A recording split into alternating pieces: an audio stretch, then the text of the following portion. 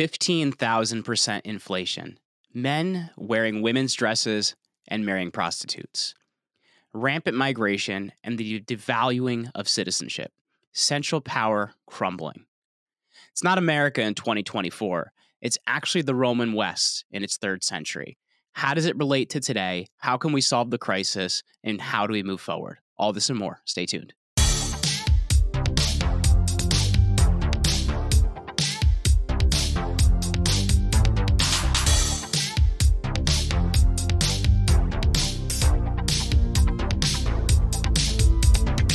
Welcome back to the Create Your Own Life Show. I am your host, Jeremy Ryan Slate, the CEO and founder of Command Your Brand. We help our clients to combat cancel culture by placing them on the right podcasts and new media. You can grab our new PR book, recently ranked #1 on Amazon over at bestpodcastbook.com. Also, if you're brand new to this channel, don't forget to like this video, leave us a comment to tell us what you think, and smash that subscribe button if you support liberty, freedom, and want to build a better future. So we're going to do a little bit of more of a teaching monologue type episode today. I guess just full disclosure, those of you that may not know this about me, my master's degree is actually in the Roman Empire. So I felt very relevant as of recently, as everyone's been talking about why do men think about the Roman Empire. And I want to read you guys a post to kind of cue you into what I'm thinking about today that I wrote recently. I just did an episode on the James Altucher show where I was on talking about, why do men think about the Roman Empire all the time? So that's going to be linked up in the show notes. I definitely recommend you check that one out. It's a very interesting episode where James and I talk for an hour and 15 minutes about everything you need to know. But here's a post that I wrote recently. Do men really think about the Roman Empire all day? For me, the simple answer is yes. It didn't start there, and it didn't start there. It didn't start there for me. Okay, there. I can get my words straight. For me, it was an extreme fascination with Alexander the Great, but from the perspective of, I feel like I've been there before, or I remember that guy. It's always called to me. I came to Rome because I read an article about Augustus and Alexander that led me to what I studied in grad school, the propaganda of ruler worship. You'd be surprised, modern politics is much of the same.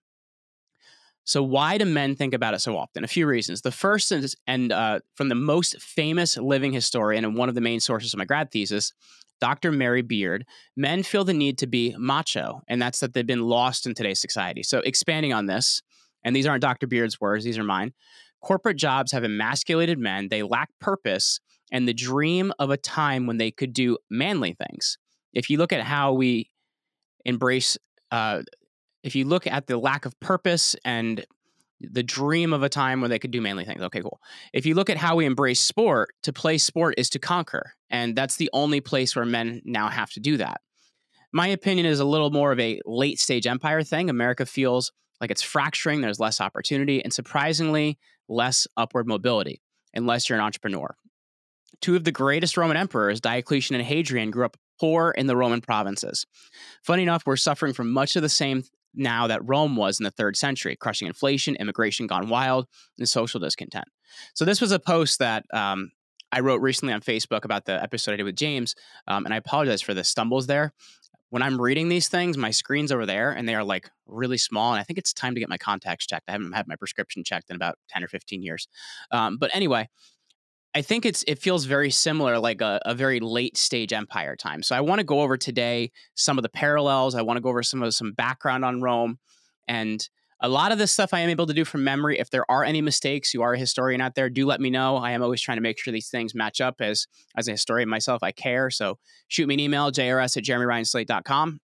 If you see anything that has missed, you have an opinion, you want to jump into this conversation, but I want to do a little bit more of a monologue around how Rome relates to what we're dealing with today. So let's start with a brief timeline.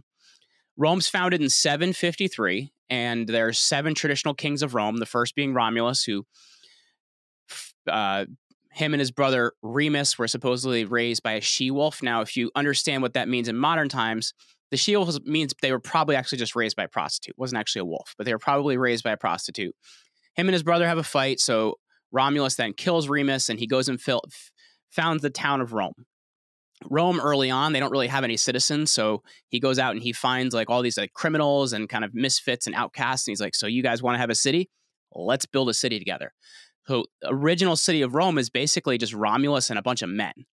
So there's something that happens, and it's a little bit rough, so I apologize for the wording of what it's called. And, does sound a bit terrible, but there's this action called the rape of the Sabine women. So basically what happens is the Sabines are nearby people. They're invited to a dinner in Rome, and the Roman men capture all the women at dinner, and now that's how they populate their city. Kind of a rough way to build a city, but that's not historically, allegedly, through legend, how Rome was built. So Romulus is the first of 7 kings. The final king ends in 509, and it's when the Roman Republic starts. And the Romans and the Greeks often fight about, well, who had democracy first? So Rome says 509, Greece says 508. So they both fight about who did it first. The guy that actually ends up killing the final Roman king, interestingly enough, and this will be important later on, his name is Brutus. So Brutus are always seen as the king killers, because to have a king in Rome was like super offensive. And that's why when Caesar does what he does later on, it's really offensive to people, and he's killed by a guy named Brutus. So if our 7 kings are done, then we start the Roman Republic. So the Republic is it's not quite what we think of as we have a republic. Our republic is actually like 3 forms of government combined. If you took a direct democracy, a republic, and a monarchy and combined them, that's actually what America is. So we are a republic, but not exactly in the terms of what a republic is. So the Roman Republic starts in 509, and it lasts until 31. The last 100 years of the Republic are rough. And it starts with a lot of like populist uprising and populist sentiment. There's these 2 brothers, the Gracchi brothers, Gaius Gracchus and Tiberius Gracchus. And what they're trying to do is like basically get what the people want, because government had become very suppressive and was pushing people around, and the Senate was doing whatever it wanted, and the consuls were just being named. The consuls were like the 2 guys in charge of the city. So they kind of felt like they weren't getting any attention. These 2 Gracchus brothers eventually killed I believe one of them was actually by the leg of a stool in the Senate building. Anyway, so the Gracchus brothers die. Then not long after that, there's a general named Gaius Marius. He raises an army, marches on Rome, and says, hey, I'm in charge of Rome now. Not long after that, you have Lucus Cornelius Sulla, who then raises an army, marches on Rome, says, I'm in charge now. So the last 100 years are like really tumultuous. And then in 43 is when Caesar crosses the Rubicon. Rubicon is a city in Italy not far outside of Rome. And the Tiber is actually in Rome. The Rubicon is a river way outside of Rome. So Caesar crosses the Rubicon with troops, and he marches on Rome and declares himself dictator for life. So it's important to understand what the Roman office of dictator meant. So a dictator was a Roman office, and the Romans had this idea that it was really hard for a bunch of people to agree on a situation to solve a really important one. Like, let's say you're being attacked by a foreign enemy, or, there's a plague. They had this idea that really to have all these people agree, you couldn't solve a big situation like that. So they had an office called the dictator, where one man would hold power for 6 months, and it was absolute power. Solve a situation, he put the office down. And there's this legend of this guy named Cincinnatus, and Cincinnatus is the person who takes the office of dictator. He fights a battle, fights off the enemy, and lays down the office, and then goes back to farming. That's why George Washington was always called the American Cincinnatus, because basically he lays down his army after the Revolution. He didn't want to be president. He was kind of pushed into doing that because he's like, well, I guess nobody else is going to do it. I guess I got to do it. So that's why dictator is an important office to understand. So Julius Caesar names himself dictator for life. Basically, he's going to have this office for life, which you're only supposed to have for 6 months. This gets people really freaked out, and Caesar's murdered by another guy named Brutus and a guy named Cassius, and that's why the Brutus clan, the Bruti, are often known as the clan of kingslayers in that way. So now we have this power vacuum because Caesar had grabbed a lot of the wheels of power, and a lot of the rich people were supporting him because they did like the fact that he was giving them things and giving them positions and money and things like that. So there's this power vacuum. And Rome had this really weird system of adoption. You could be a full adult and be adopted by somebody. And what that basically meant is you would give them your name, your titles, your power, your money, your offices. You could give them all to that person. So when Caesar dies, one of his commanders, a guy named Marcus Antonius, we know him as Mark Antony, says, well, if he dies, I guess I'm the next guy in power, right? That's the guy who should be taking over. But then in his will, Caesar adopts this guy named Gaius Octavius. Gaius Octavius would later be known as Augustus Caesar.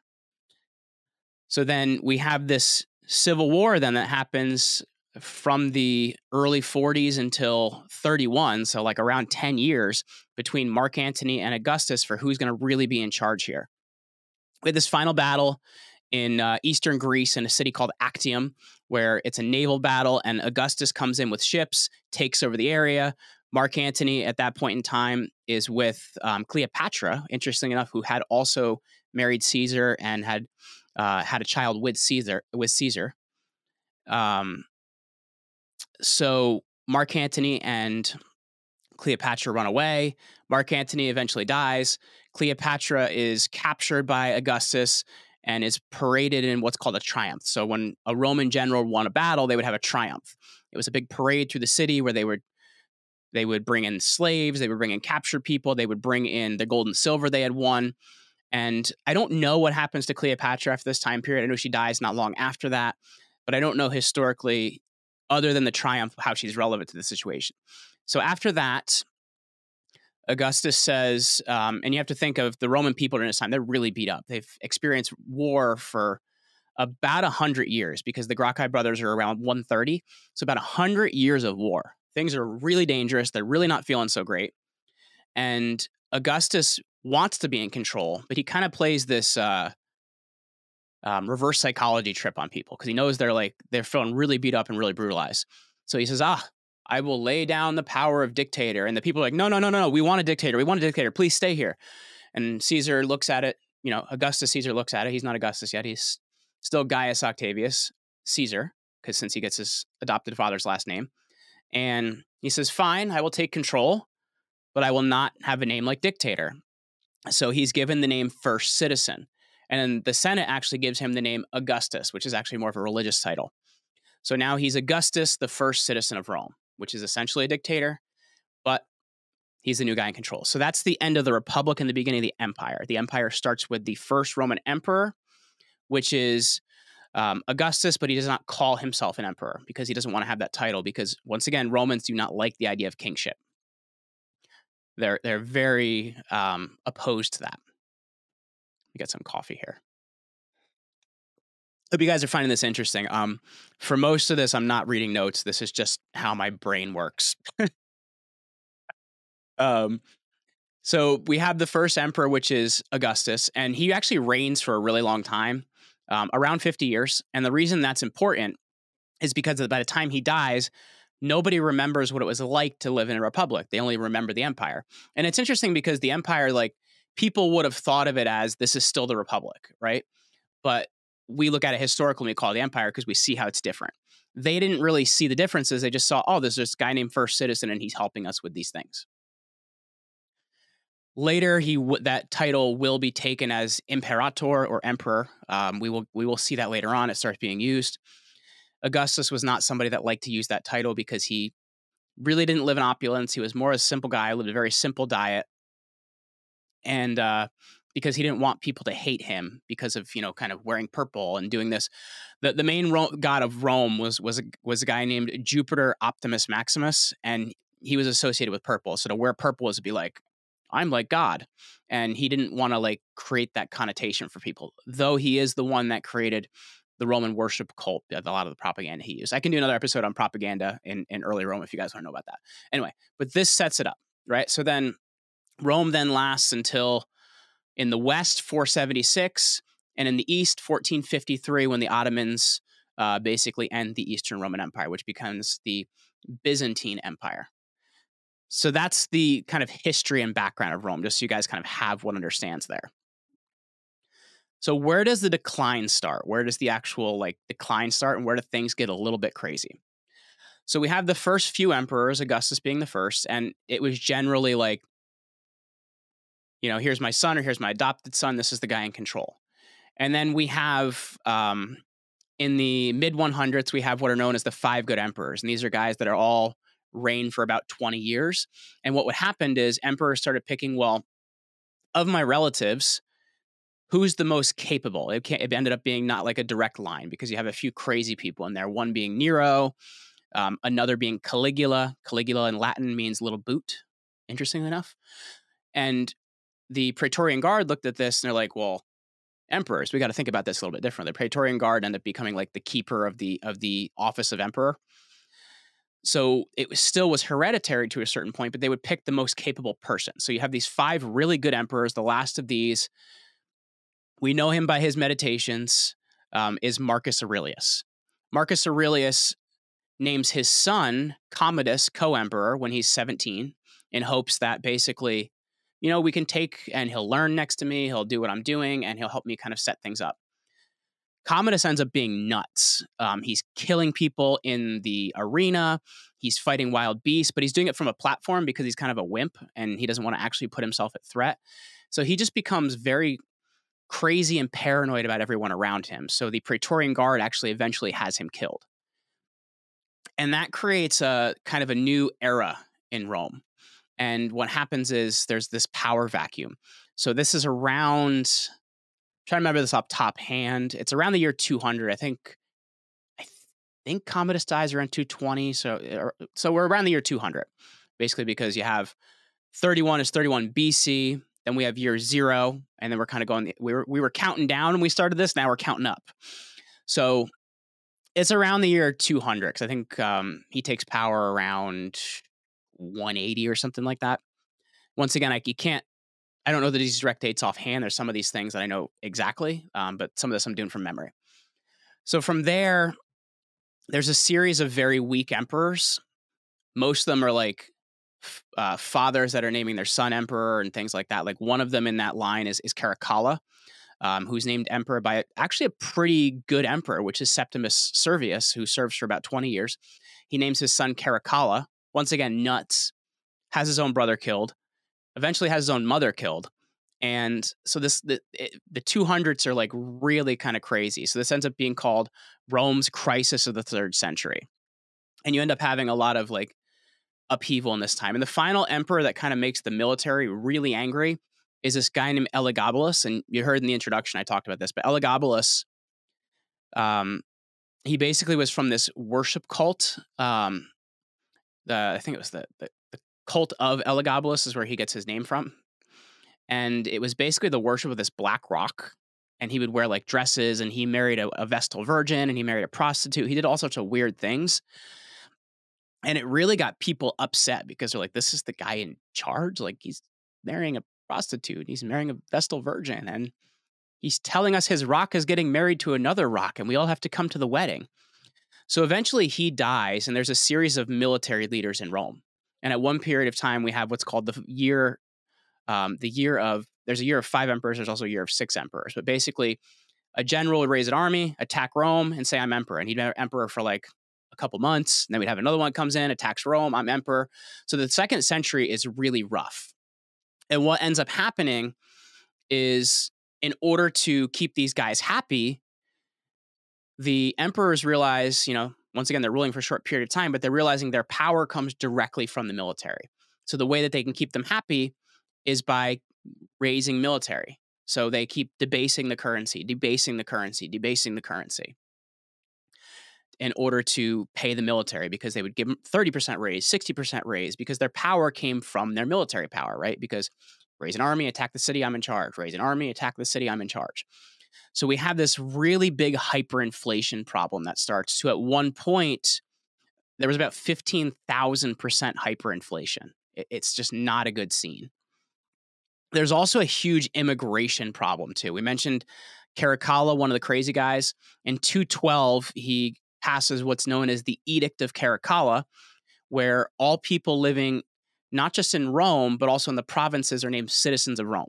And Roman citizenship was very valuable. You used to have to serve in them. You had to be either born into it or serve in the military in order to get it. And then after your military service, like your wife would be a citizen, your kids would be citizens, your descendants would be citizens.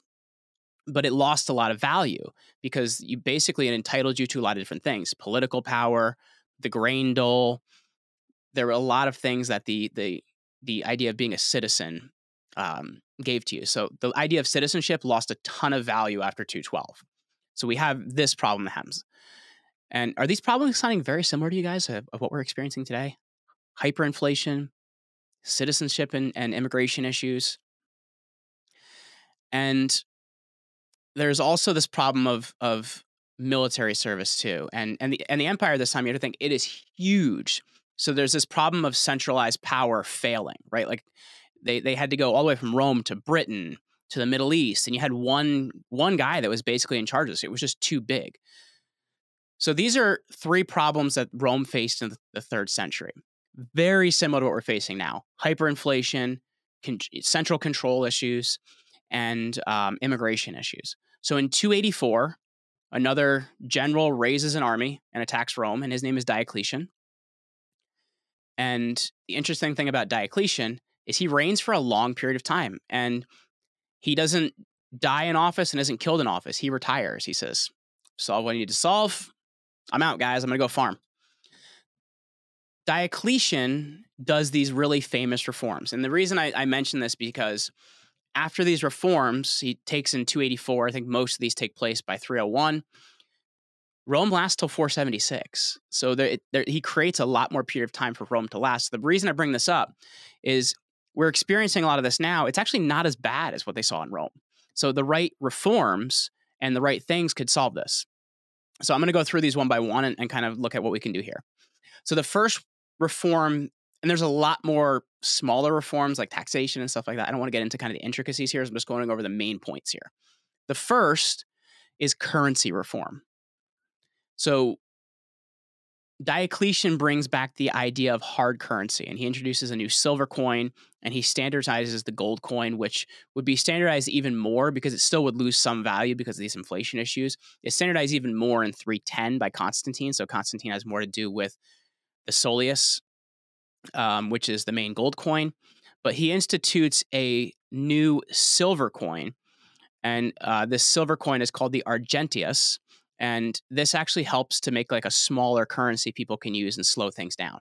So he actually puts people back on hard currency. So that handles a big problem. That's if we were to put America back on a gold standard, it would be painful for a little bit, but it would standardize a lot of what we're doing because they wouldn't be able to borrow money that didn't exist. Rome had this exact same problem.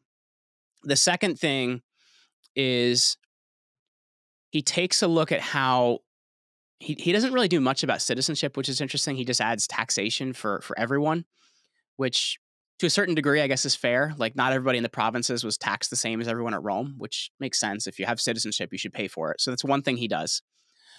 But he also takes the military, because he's more of a conservative, and puts them back to, well, this is how the military used to function, right? Like this is what our, how marches used to be. This is how units used to be put together. This is how they used to be managed. So this kind of handles this idea of raising an army and attacking Rome, raising an army and attacking Rome. He puts in more standard military management, and then he puts them in different places around the empire to kind of stabilize the empire in that way. It's kind of like a national guard, I guess you could say, is what he does. Rather than a centralized army, he decentralizes it and makes it more like a national guard. The other thing he does, which is interesting because America actually has this built in, but we are not using it the way we're supposed to, is he institutes something called the tetrarchy. So tetrarchy means the rule by four. Rome was ruled by one emperor up until this point in time. And there were co-emperors here and there. Like we mentioned, Marcus Aurelius having his son Commodus as a co-emperor. Aurelius had been a co-emperor with his brother for a bit. So like there was spots here and there where there were co-emperors, but it wasn't really a standard thing. Constantine is one of the last to actually reign over for a period of time, reign over a combined Roman Empire. And the final is Justinian, but there really isn't anything left at that point in time because it's after 476. Anyway, so it's institute this tetrarchy. And basically there's two big rulers, one in the east and one in the west. And these big rulers are called Augustuses. And they each have like a junior ruler named a Caesar. So there's two Augustuses and two Caesars. And what he then does is he puts somebody else in the west. The west is where Rome is. And he actually moves to the east. He moves to a city which we're not at Constantinople yet because Constantine's not till 310, which is 10 years after this. He moves to a city called Nicomedia, which is in the east towards Syria, towards Damascus, over that way. I think it would be in modern day Turkey. I'd have to look at a map offhand, but he moves to a city called Nicomedia, and that's where he rules in the east. It was always interesting to go to the east because there was more wealth in the east. That's how things were seen, and that's why even Alexander the Great went east, to conquer, because they were seen as more money in the east. The reason I say that America has this built in is America's first form of government was the Articles of Confederation, right? A bunch of loose cities that cooperated sometimes. And then after we kind of look at federalism and anti-federalism, we come up with this central government, but each of the states having power. And so we don't have the same problem here in the US, but what's happened is a lot of state governments have given away their power to the central government. So if we actually just start ruling by the Constitution and ruling by the 10th Amendment, this stops being a problem here. So this is actually a big one that we already have the solution to. We just got to hold the line on. So if you get standard currency, if you handle immigration, if you handle, I don't know that we have as much of a military problem because we do really have National Guard here. But if you handle currency, if you handle immigration, if you handle, the too much centralization of power, that can stabilize the country and that can fix a lot of things. And that's why I think whoever takes office next, I think Donald Trump is the best solution here. They have the ability to be like the American Diocletian and add a bit of, stability here. And that could really save things.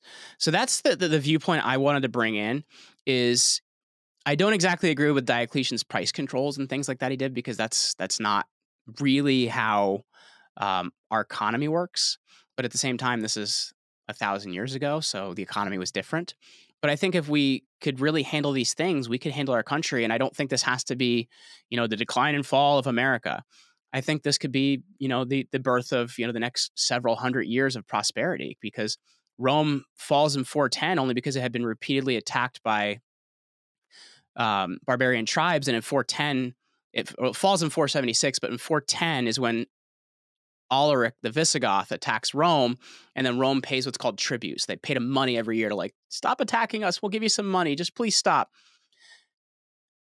If they hadn't done that, they're not having that money being taken out of the treasury. And I know Christianity will also have a play on this later on as well, because now it's just another way that money's being diverted. But if that doesn't happen, Rome could have survived and Rome could have lasted. So I think if we can reform here, if we can get back to a lot of what we already have in writing in the Constitution, we can save things. So I wanted to bring this up to you guys. I want to give you food for thought. What do you think? What are your thoughts? Is Donald Trump an American Diocletian? How could this be? So thank you guys for hanging out today. Hope you enjoyed this. Once again, like this video, leave us a comment, smash that subscribe button if you support liberty, freedom, and want to build a better future. And I'll catch you guys next time.